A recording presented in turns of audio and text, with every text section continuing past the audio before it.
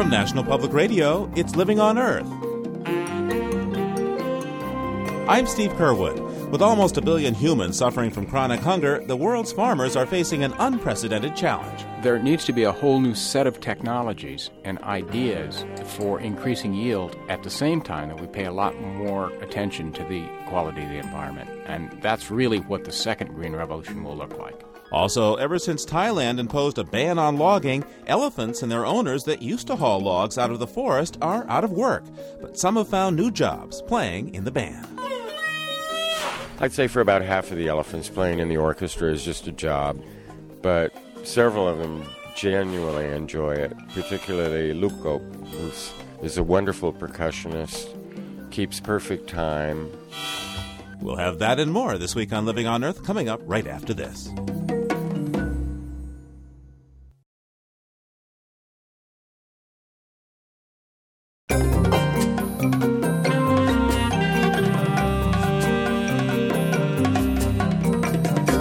I'm Steve Curwood with an encore edition of Living on Earth. It's the scourge of the suburbs, the price you may pay for a walk in the woods. Lyme disease is a tick-borne illness that can cause flu-like symptoms and fatigue. If left untreated, it can lead to brain damage. The incidence of Lyme disease is on the rise. And in the Northeast and upper Midwest, where most of the disease-spreading ticks live, long pants and full body checks are now a summer regimen. Now there is new research that takes an ecosystem approach to combating the illness. It works by preventing the disease from being spread in the first place. Living on Earth's Diane Toomey reports. I would like to know what a tick thinks. Fordham University ecologist Tom Daniels says researchers understand very little about the tick lifestyle. Although he has years of data looking at how tick numbers fluctuate with environmental conditions, that's just scratching the surface, he says.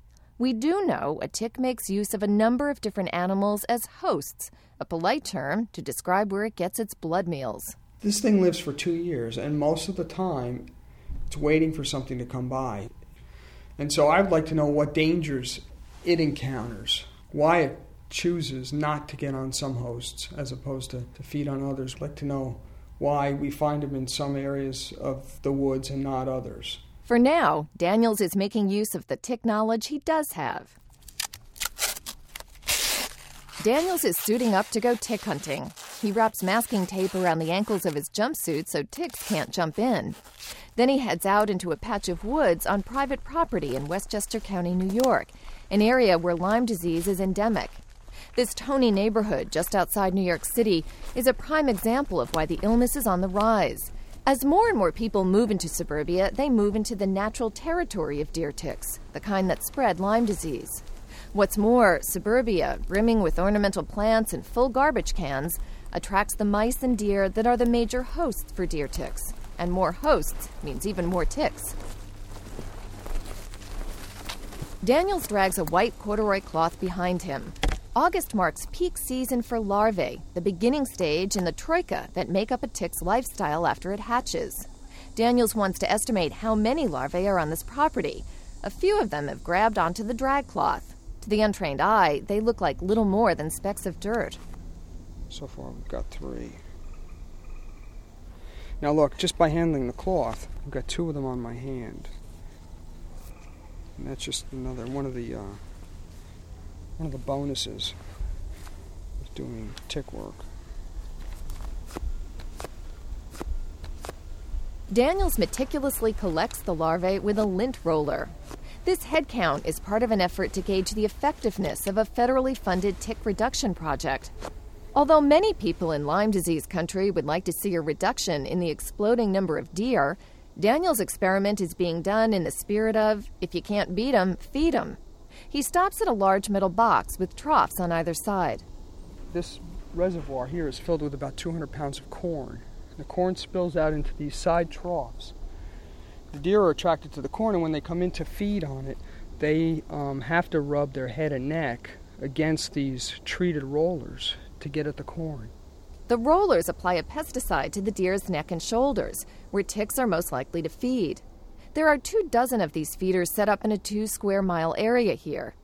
Even if it proves effective, Daniels knows this method isn't a panacea. Not everyone will want a feeder, and it does take some maintenance. But if it proves to have some impact. And you can envision entire neighborhoods perhaps setting up a series of feeders. It wouldn't have to be on every property. There is a lot of Lyme disease in Westchester, but it's a county farther north in New York that wins the prize for greatest number of Lyme cases in the country.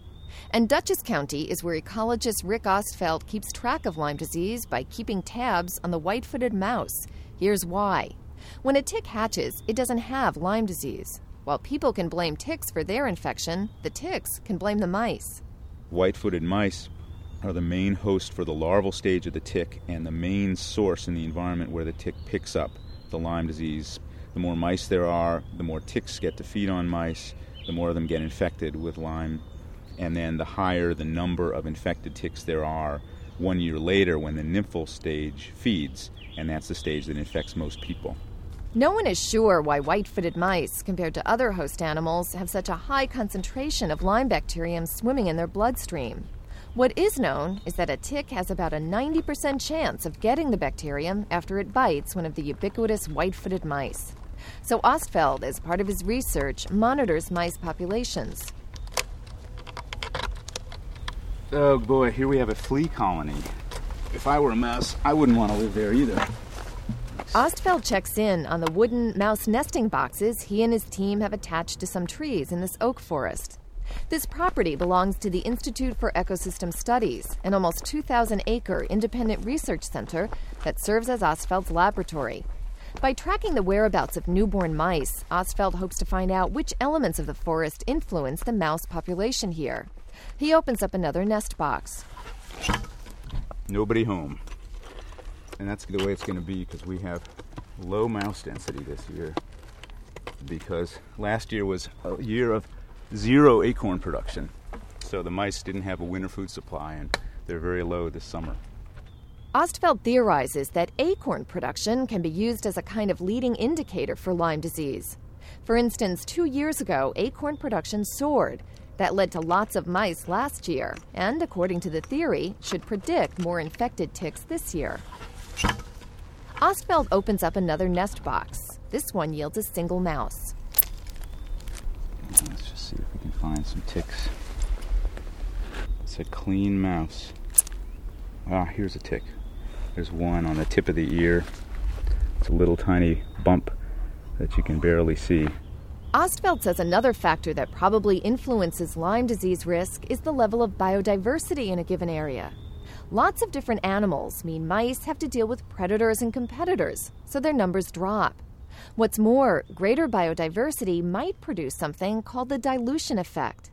If a tick has lots of menu choices, birds, chipmunks, squirrels, its chances of being infected with Lyme drop since those animals don't transmit the bacterium as efficiently as the white-footed mouse.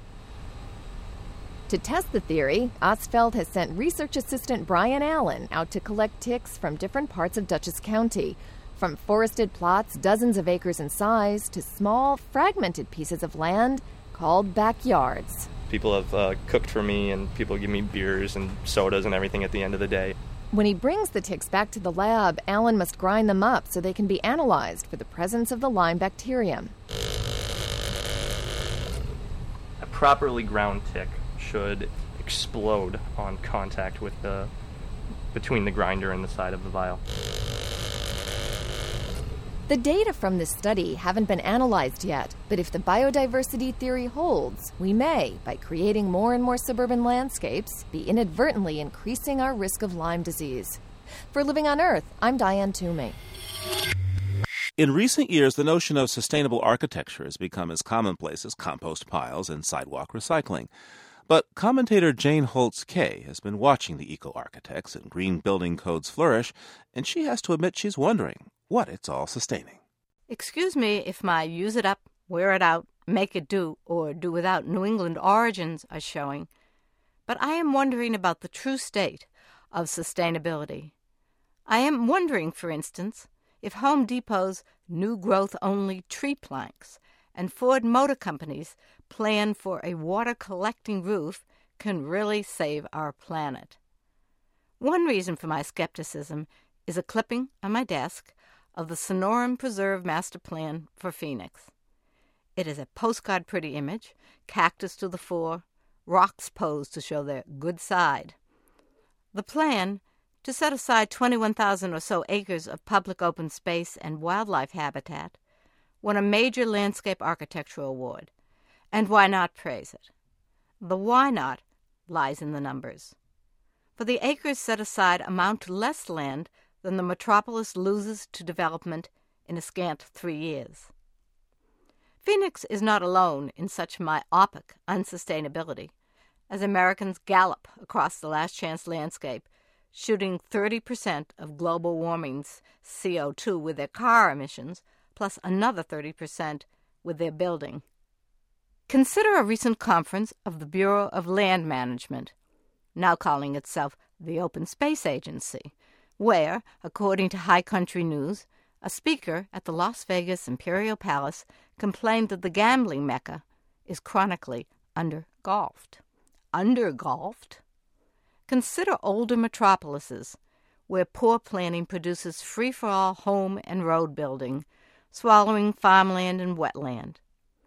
In the hour it takes to listen to this program, roughly 40 acres of such undeveloped land will have gone under the bulldozers and backhoes, gone forever.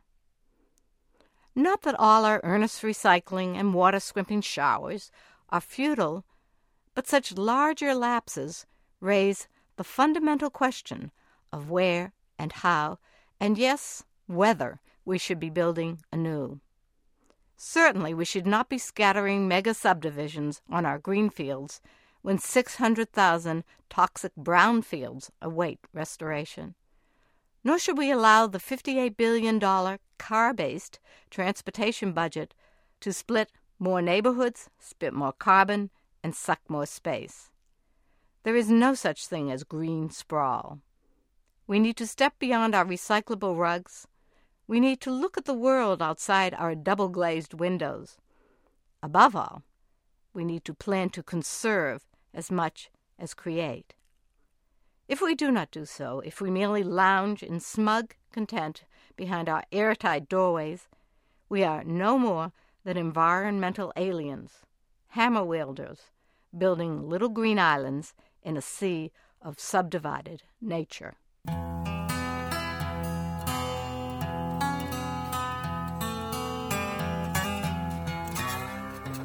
Commentator Jane Holtz Kay is the author of Asphalt Nation, Preserving New England.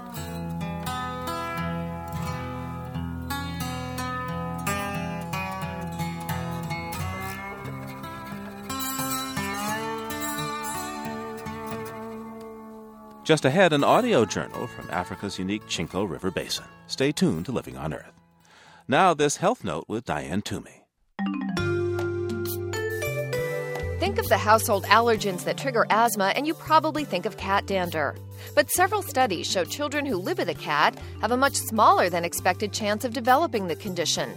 New research may show why. The study looked at a group of more than 200 children. Researchers measured the amount of cat allergen in their household dust, and then they tested the children's blood for antibodies produced in response to allergens. One of these antibodies, immunoglobulin E, can trigger asthma. Researchers found that children who were exposed to lots of cat dander, and it did have to be a lot, did not produce immunoglobulin E in their blood as a result. But living with a cat won't protect you from developing asthma since there are many triggers for the condition. And the authors say asthmatic children with confirmed cat allergies should continue to avoid Fluffy. And that's this week's Health Update. I'm Diane Toomey. And you're listening to Living on Earth. It's Living on Earth. I'm Steve Curwood. Ferris wheels, giant pumpkins, and straining tractors. They're all standard fare at today's modern agricultural fair. But the scene was a bit tamer back in 1807. That's when Elkanah Watson tied 2 merino sheep to an elm tree in the village square of Pittsfield, Massachusetts, in an effort to show off the breed. People were so intrigued that Mr. Watson thought, hey, if 2 animals are capable of exciting so much attention, what if there were more animals and different animals? And so it was that 191 years ago this September, Berkshire County in Massachusetts put on what's reputed to be the first American agricultural fair. Of course, people have gathered since time immemorial at trading events, but Elkanah Watson's fair had a new goal, sharing agricultural improvements among the farmers of the day. Prizes were awarded for the best yoke of working oxen, the the best piece of woolen cloth, the best field of corn. Eventually, parades, plowing matches, and social events join the schedule. These days, only a tiny portion of the U.S. population makes a living in agriculture, and the plowing matches have been replaced by tractor pulls. Still, today more than 3,000 agricultural fairs in North America aim to be inexpensive family fun, bringing the rest of us such exotic creatures as cows, chickens, and pigs. And for this week, that's the Living on Earth Almanac. Since the birth of her daughter Nina last year, commentator Bonnie Auslander has been spending a lot of her time doing household food shopping. The making of lists, the checking of shelves, and the buying of products has her remembering the foods of her childhood and what they came in. In the pantry of my kitchen memories stands a girl with yellow shoes and purple umbrella. Nearby is her California cousin, the sun-made raisin maiden, and on the shelf above, a Quaker with rosy cheeks and a bold bicep and mallet. These containers of my childhood were familiar and comforting. I didn't worry if I saw the Morton salt girl in the garbage. She'd be back, because whenever packages were empty, you threw them away and got new ones. 30 years later, I met the environmentalist who became my husband. No packaging in his kitchen, no pretty boxes. The salt was in a plastic yogurt container, reused so many times the colors had faded. The flour and sugar and granola were piled on the shelf in plastic bags like sleeping puppies. Empty egg cartons were stacked high, waiting to be filled again. This man lived to buy in bulk. Not Shoppers Club kind of bulk, but the bulk of the food co-op, with its musty bins and dubious oils oozing onto the floor, with its spaced-out cashiers who know the value of everything, with the price of nothing. At first I was intrigued. There was something charming about this world without names, where the thing itself takes center stage, not the container it's in. It was only when I tried to bake some cookies in his kitchen that it got frustrating. "What kind of flour is this?" I asked. He opened the dusty bag and rubbed a pinch between his fingers. "It's whole wheat," he said, "but I'm not sure if it's bread flour or pastry flour." "You don't know?" Then it hit me. It didn't matter, since the semi-sweet chips, too, had been bought in bulk, and that meant I didn't have the trusty back-of-the-package cookie recipe to follow. After we moved in together, I adjusted to co-op shopping. It helps if I think of it as a scientific expedition. Before you leave, gather your supplies: the maple syrup jar and olive oil cruet, the cloth sacks that make moot the famous question, paper or plastic? At the store, write down the product number and cost of every item, and don't forget to record the weight of those empty jars and bottles before they're filled. In theory, I agree with bulk shopping's underlying premise of reduce, reuse, recycle. But inside, I mourn for the packaging of my youth. I didn't know how attached I was to containers, how much labels comfort me, until I tried living without them. To my chagrin, I find I've bought the Madison Avenue pitch. Brand is more important than product, and good things come in packages. Given the state of the planet, I know my nostalgia for my childhood kitchen needs to become a thing of the past. My daughter won't have this problem. She won't pine for unnecessary packaging or be loyal to brands based on cute labels. I look around our kitchen to see what she'll remember. Grains in bags, flour in canisters. But what's that in the corner, behind the jar of lentils? Ah, it's a little girl in yellow shoes holding a purple umbrella. Commentator Bonnie Auslander lives with her husband John and daughter Nina in Ithaca, New York.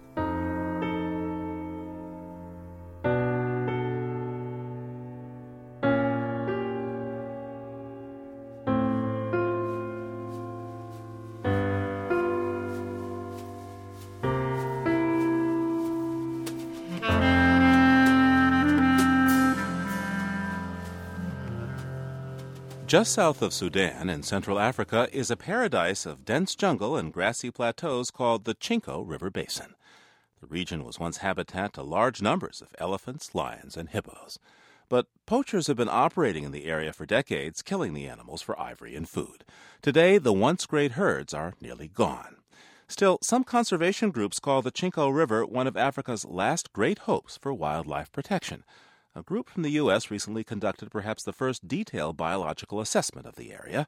Recording engineer Brian Whitlock went along with the expedition. His audio journal is narrated by Brent Runyon. This one right? No, that's a road. The enormity of what we're about to do is sinking in. We're flying about as far as you can get from civilization. From the air, I've only seen 2 villages in 2.5 hours. Below me is true wilderness. Rolling savanna, dappled with acacia groves. lush forests along the creeks and rivers. But this is a lawless landscape, where poachers are free to set massive grass fires that drive big game into their sights. The Central African Republic doesn't patrol this frontier because it can't afford to. A spate of coups has scared away foreign investment and commerce. Even the capital is crumbling, filled with dilapidated chateaux that look like ghosts of the French colonial occupation. The dirt streets erode a little more with every rain, as if the city itself is melting. Our mission is to attract international conservation projects to the Chinko River. It's the only way to protect it. We need to show that despite the decades of poaching, there still are animals here whose populations can recover. We're on a hunt for the Chinko River's last survivors.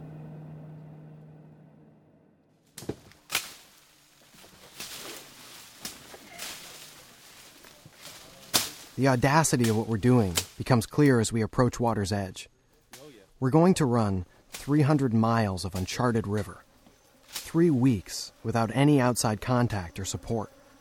Just to get to the river, we have to machete a path through razor-sharp grass, 10 feet high. The temperature is in the 90s. It's unforgivingly humid, and the air is alive, with bees, swarms of them everywhere. When we first encountered the bees, we scrambled for long-sleeve shirts and head nets. Actually, that got us stung. By moving calmly and quietly, we're learning it's possible to work while covered with bees.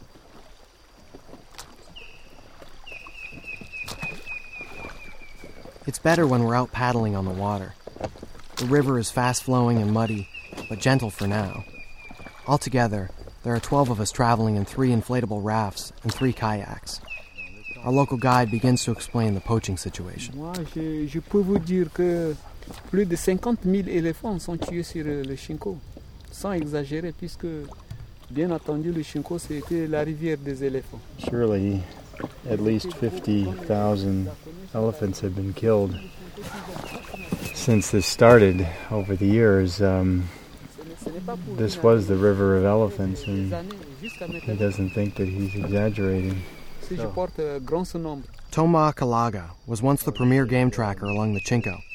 He looks the part, quick and lean. But the hunting safaris, which killed only a few trophy animals each year, are now gone, driven out by relentless poachers. Tuer les braconniers. J'aimerais bien qu'on tue les braconniers pour qu'ils arrêtent de tuer la faune, de tuer la vie, de tuer la nature. He would like to see poachers killed if it would stop them from coming here. These people come and they take life away, and what are we going to do for our children? How are we going to explain to them that life once existed here and now it doesn't exist anymore because people took it away? This is nature. You can't kill nature. You have to protect it. One of the members of our expedition is Randy Hayes of the U.S.-based Rainforest Action Network. He tells me that in many parts of Africa, the ecosystem itself is under assault. But that's not the case here, which makes him hopeful the region can rebound. You don't have logging, you don't have roads, you don't have mining projects. Right now it's a wildlife issue. And it's not like the Chinko lacks any animals. The riverbanks are buzzing with monkeys and birds. It isn't long before we spot hippos, too. You see, you got all your major mammal species here. You've got rhinos, you've got a lot of the antelopes, you've got the hippos, you've got the crocodiles. All of that can come back into the sort of plentitude that it once was if we can stop the poaching.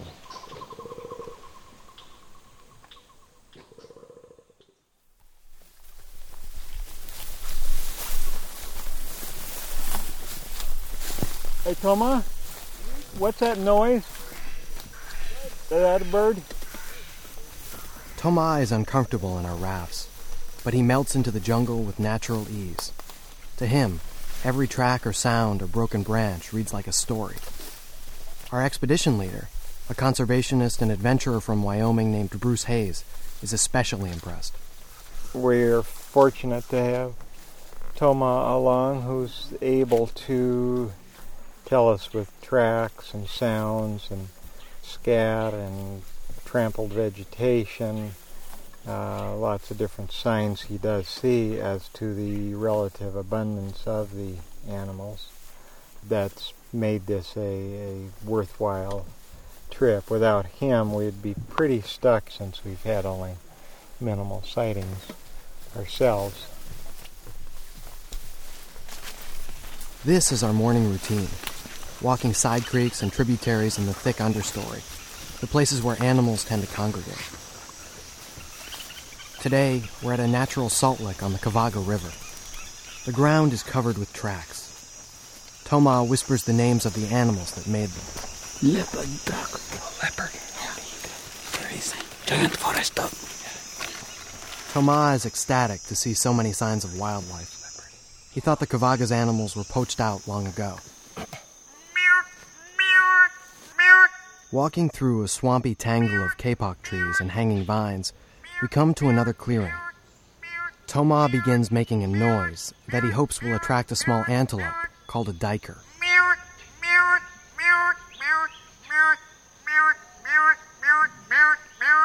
After several minutes, a diker scurries through the vines. It stops to peer at us, and in a twitch, it's gone. Our expedition is turning out a bit differently than I'd imagined. We're not seeing the big animals directly. This isn't a game park where you drive up in a Land Rover to a pride of lions and snap a roll of film. Here, the signs of the wild are subtle.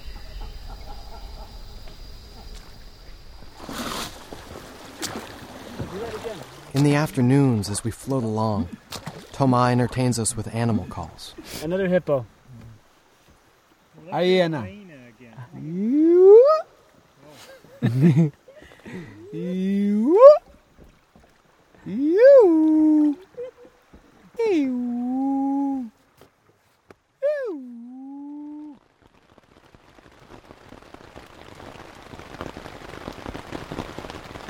It's the end of the second week, and it's been pouring rain almost every night. Everyone is starting to break down. The tsetse flies and mosquitoes have ripped us to pieces. Half of us are on antibiotics. One person had a bad reaction to malaria medicine and is suffering a complete psychotic breakdown. I haven't been dry in 6 days, and there's a staph infection on my ankle. We've all taken on the permanent color of mud, and we're losing weight at an alarming rate.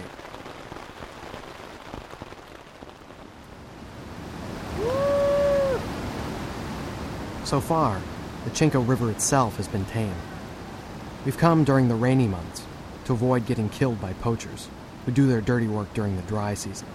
The rains have swollen the river, covering up most of the rapids, but now we're facing a boiling 30-foot drop. You just stuck just to the right of that island. You Right to the right. stay right on that tongue. Yeah, fine. Yeah, me too. That's island left.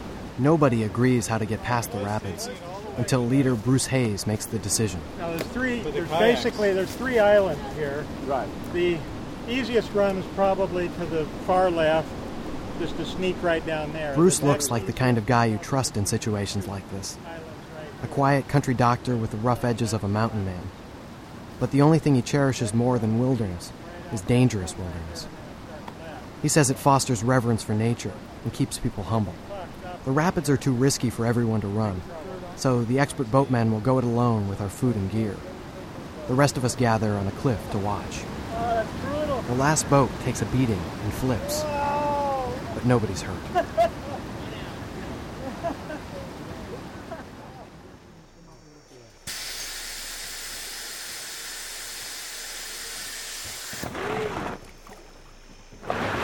It's our final day, and as we unload our rafts at the village of Rufai, we discover there's a human side to the poaching story. Rufai is a small collection of grass huts with a few mud brick buildings. The people are very friendly. As evening falls, they bring us nguli, a liquor made from the cassava plant. It tastes like vodka with dirty laundry in it, but Randy Hayes seems to like it. We're here in Rufai. We just completed the navigation of the Chinko. First the century of not ever. There's a full moon behind me. Celebrating with the There used to be many more villages on the Chinko. It was once a happy place. But settlements have largely disappeared because many people are afraid to live here now. With the frontier unprotected, roving bands of poachers have easily taken control. They've not only slaughtered the wildlife, but enslaved the local people. We learn about this inside the home of a Rafai villager named Jocelyn Goni. The poachers come and take our people away and force them to be porters carrying the poachers' supplies on their heads. They take the women to bed and use them. It's not good. The campaign to end the poaching here will be more than a struggle to protect exotic animals. It'll be about protecting people, too.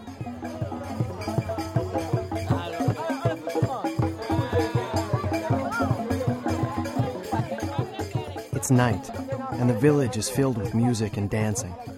The Anguli liquor is flowing like a river, and a community meal is being prepared over open fires. The melody is coming from a 12-foot instrument that looks like a xylophone. It's carved from split papaya logs. The Central African Republic faces a daunting challenge in putting an end to poaching. But the people in Rafai seem to appreciate our efforts in documenting their situation. We're spending our final night along the Chinko River with them in celebration.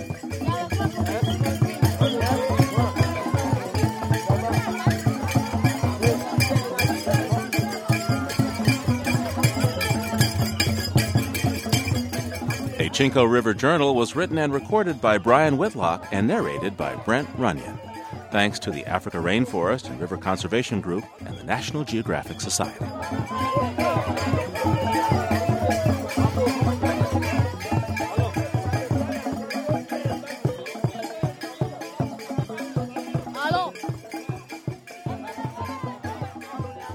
Just ahead, out-of-work elephants strike up the band. Stay tuned to Living on Earth. First, this animal update with Maggie Villiger. What's an ant to do when its nest is threatened by flood?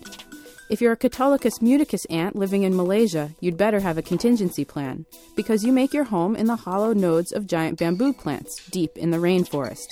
These ants build only one colony in a lifetime, so holding back the frequent deluges is a matter of life and death. Plan A. Batten down the hatches by blocking the doorway with your head. If this collective sandbag technique doesn't hold back the waters, move on to Plan B. Start drinking. Hundreds of ants fill up on the unwanted water seeping in their colony and head outside to excrete it away from the nest. Scientists dub this behavior communal peeing. The ants keep at it in a kind of reverse bucket brigade until the waters recede and their home is dry. That's this week's Animal Update. I'm Maggie Villiger. And you're listening to Living on Earth. It's Living on Earth. I'm Steve Curwood. Almost 1 billion people on the planet don't get enough to eat. Crop failure and poverty are 2 leading causes of world hunger, and increasingly, developing nations are turning to biotechnology as a solution. In his new book, Food's Frontier, Richard Manning chronicles some of these projects. He joins me now along with Robert Mwanga, an agronomist from Uganda whose story also appears in the book. The first Green Revolution was placed on what one scientist called an easy money trick. And basically, it increased the yields of crops, specifically grain crops like rice and wheat, by making the plant shorter. That sounds very simple, but that allowed the plant to put its biomass into seed. At the same time, they became more efficient in water, things like that. So they boosted yields astronomically by that fairly easy trick. The people who have done that work and are still doing that work have put their heads together over the last few years and said, you know, we really can't get much more blood out of that turnip. That trick, that technological trick, has now at its limit. At the same time, they also realize things like chemical fertilizers and pesticides are taking their toll on the environment, and we can't go on doing things the way we've done them in the past. So there needs to be a whole new set of technologies and ideas for increasing yield at the same time that we pay a lot more attention to the quality of the environment. And that's really what the second Green Revolution will look like.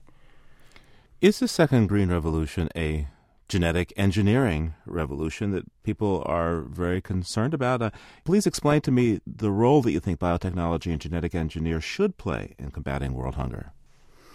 Well, it's going to play a role. There's no question about that. And we first need to draw a distinction between biotechnology, which is a whole set of technologies, and the smaller area of genetic engineering. Genetic engineering is simply placing the genes, a hunk of genes, out of one species into another to pass along a trait. Biotechnology includes that, but it also includes things like reading the genome of a plant to understand exactly how it works, but not altering it in any way. So, for instance, in Robert's program, he uses genetic markers to assist his breeding, but he doesn't change the genetics of that program.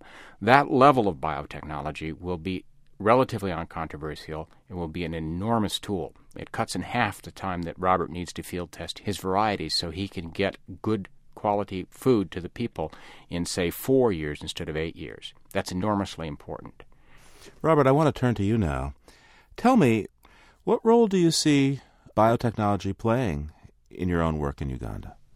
We have major problems on sweet potato, diseases, specifically viruses, and bugs, specifically sweet potato weevil. If farmers don't harvest the crop promptly during a dry spell, the weevil will destroy the whole crop and the crop will be lost.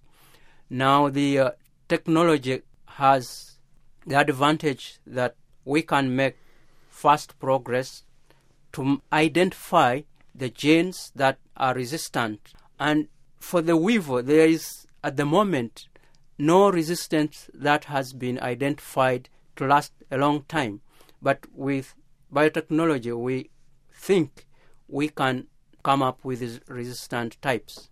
How important would that be to the folks in Uganda if you could do that? Wow, that would be a big jump. Because, as I have said, if we have developed a resistant sweet potato that can stay in the ground without being attacked by the weevil, then the farmer will harvest all his crop. I'm wondering, where are people hungry in this world? And in particular, I'm wondering, do we find these people in cities or in rural areas?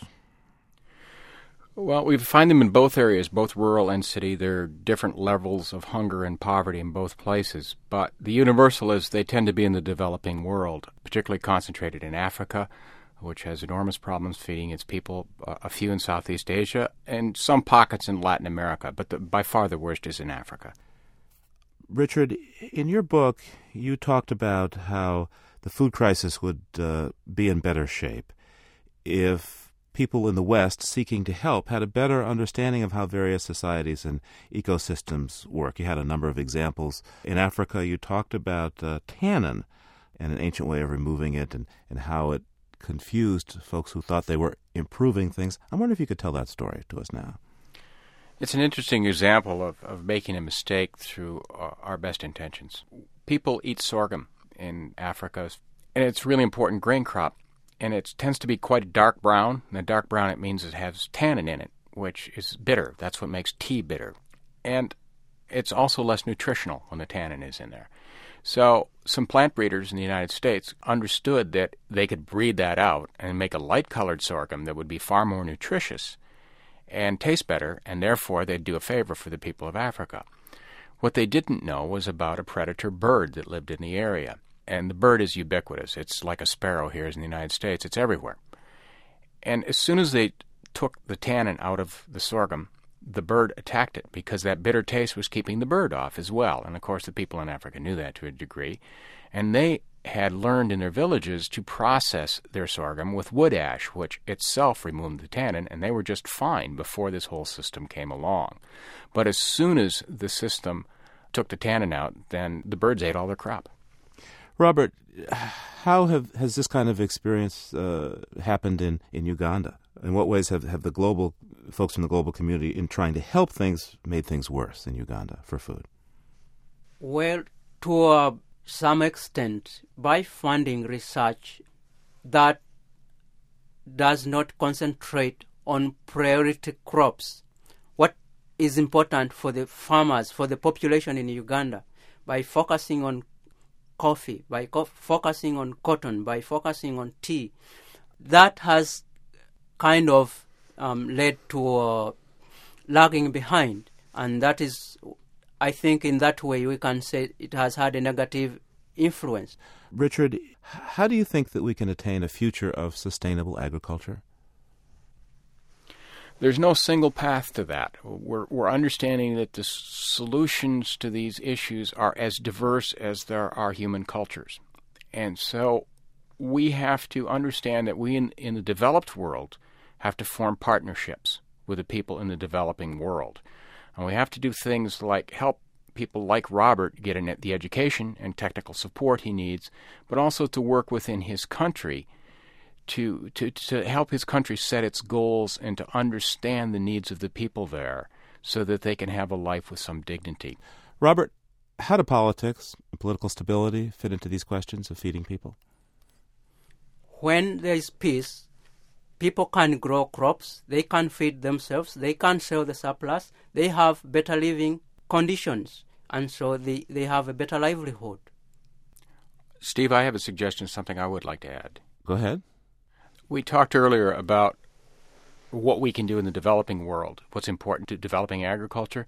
And one of the things we almost never think of, but is vitally important and is illustrated by Robert's case, is peace and political stability in an area. Robert had a partner when he started out in this program, and the two of them were putting together a grant to do their work. And we said sweet potatoes are important in Uganda, but they're also important in 8 other countries in the area, or 7 other countries in the area. And one of those was Rwanda. And Robert's partner was a plant breeder in Rwanda who knew more about sweet potatoes probably than most of the people in the region. And as they were getting their program together, it's when the troubles broke out in Rwanda. And Robert's partner happened to be Tutsi. And he was taken out in his field and he was hacked to death with a machete. And so that particular area of Africa lost its expertise in its most important food crop. That's the kind of things that happens when violence breaks out. And violence is really what has left a huge footprint on the work in Africa. I want to thank you both for joining me today. Robert Mwanga is a scientist in Uganda, and Richard Manning is author of Food's Frontier. Thank you both for joining me today. Thank you, Steve. Thank you.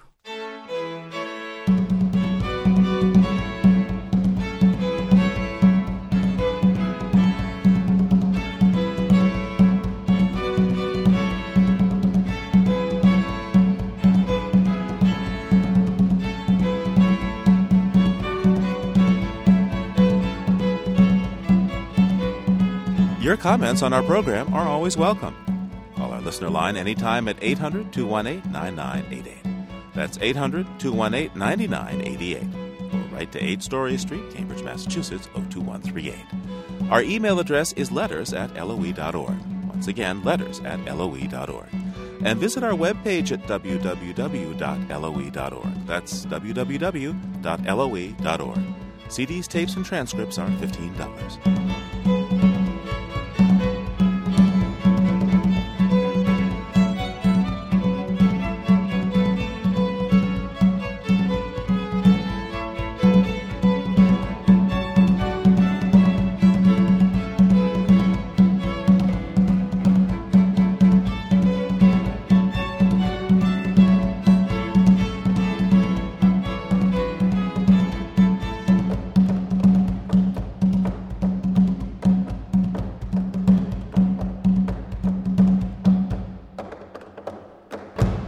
In 1988, authorities in Thailand imposed a ban on logging to protect the country's dwindling forests.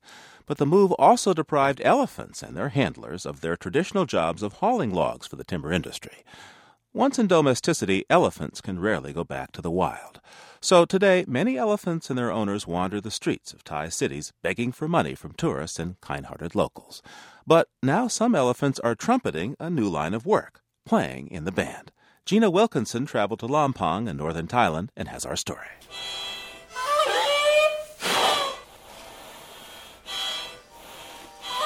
Reminiscent of Yoko Ono at her most avant-garde, the Thai Elephant Orchestra breaks new ground with this selection of jumbo tunes. The idea of having elephants play musical instruments is the brainchild of New York-based composer and producer David Soldier and pachyderm expert Richard Lair, who works at the Thai Elephant Conservation Centre in Lampang. The duo chose scales used in traditional Thai music, a genre familiar to these 11 talented elephants, and then added a few blues notes before they began recording the album. Richard Lair says many of the elephants took to their new assignment with gusto. I'd say for about half of the elephants, playing in the orchestra is just a job, but several of them genuinely enjoy it, particularly Lukop, whose English name would be Tadpole, is a wonderful percussionist, keeps perfect time. If you give him something new to bang on, he'll figure out just where to hit it to get the nicest sound.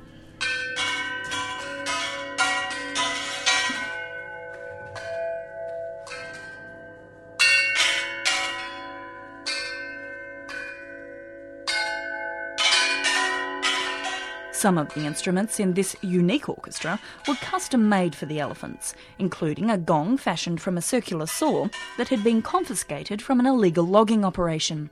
Lair says others are traditional folk instruments.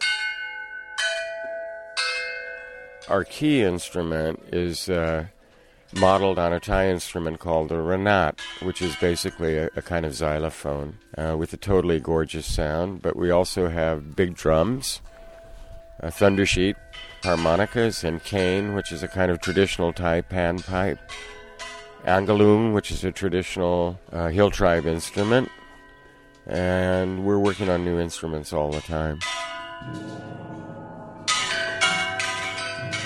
While the idea of an elephant orchestra may be highly unusual to many, those familiar with the Lampang elephants may not be so surprised.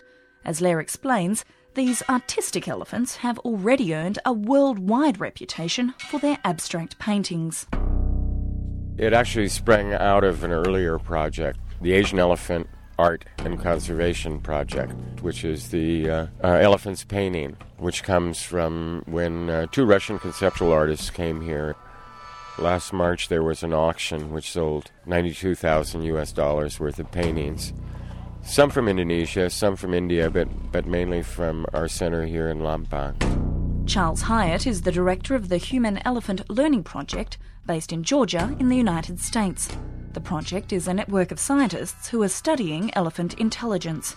Hyatt says his own experiments have backed up tests carried out by German scientist Bernhard Rensch in the 1950s, which found elephants can distinguish 12 musical tones and remember simple melodies even when played on different instruments at various pitches, timbres and meters. Hyatt regularly travels to Lampang to further his research. He says far from exploiting these magnificent animals, their new musical job provides the pachyderms with a valuable creative outlet. In captivity, elephants don't have the natural curiosity enhancing activities of foraging for food and tromping about in the forest. So we need to provide them with things to do, and they seem to derive enrichment from the music they've been taught. The first 12 tracks on the CD have a very Thai flavour. They're followed by human and elephant collaborations, some of which could come in handy for your next rave or techno dance party.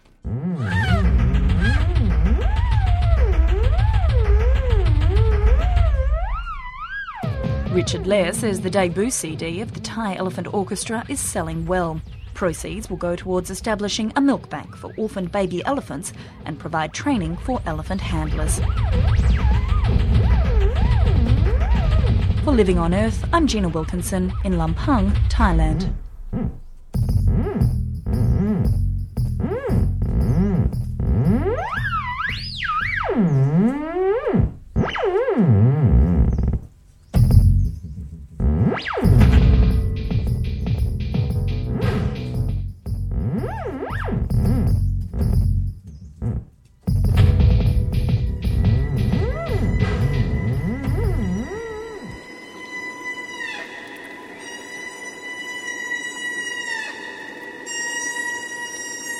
Before we go, a quick dip into the Pacific for the sounds of humpback whales. The recording by Lisa Walker was made in a long, narrow channel that amplified the whales' calls.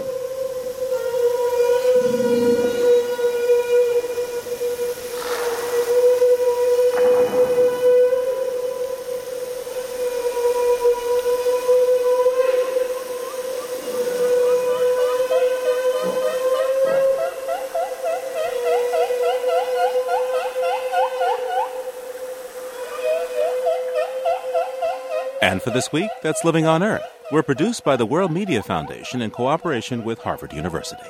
Our production staff includes Anna Solomon Greenbaum, Cynthia Graber, Maggie Villiger, Nathan Johnson, Jennifer Chu, and James Kerwood, along with Peter Shaw, Leah Brown, Susan Shepard, Carly Ferguson, Mylisa Muniz, and Bunny Lester. Jesse Wegman produced this week's program. We had help this week from Marie Chung, Katie Saunders, and Gernot Wagner. Allison Dean composed our themes. Environmental sound art courtesy of Earth Ear. Our technical director is Dennis Foley. Liz Lempert is our Western editor. Diane Toomey is our science editor. Eileen Belinsky is our senior editor. And Chris Ballman is the senior producer of Living on Earth. I'm Steve Kerwood, executive producer. Thanks for listening. Funding for Living on Earth comes from the World Media Foundation Environmental Information Fund.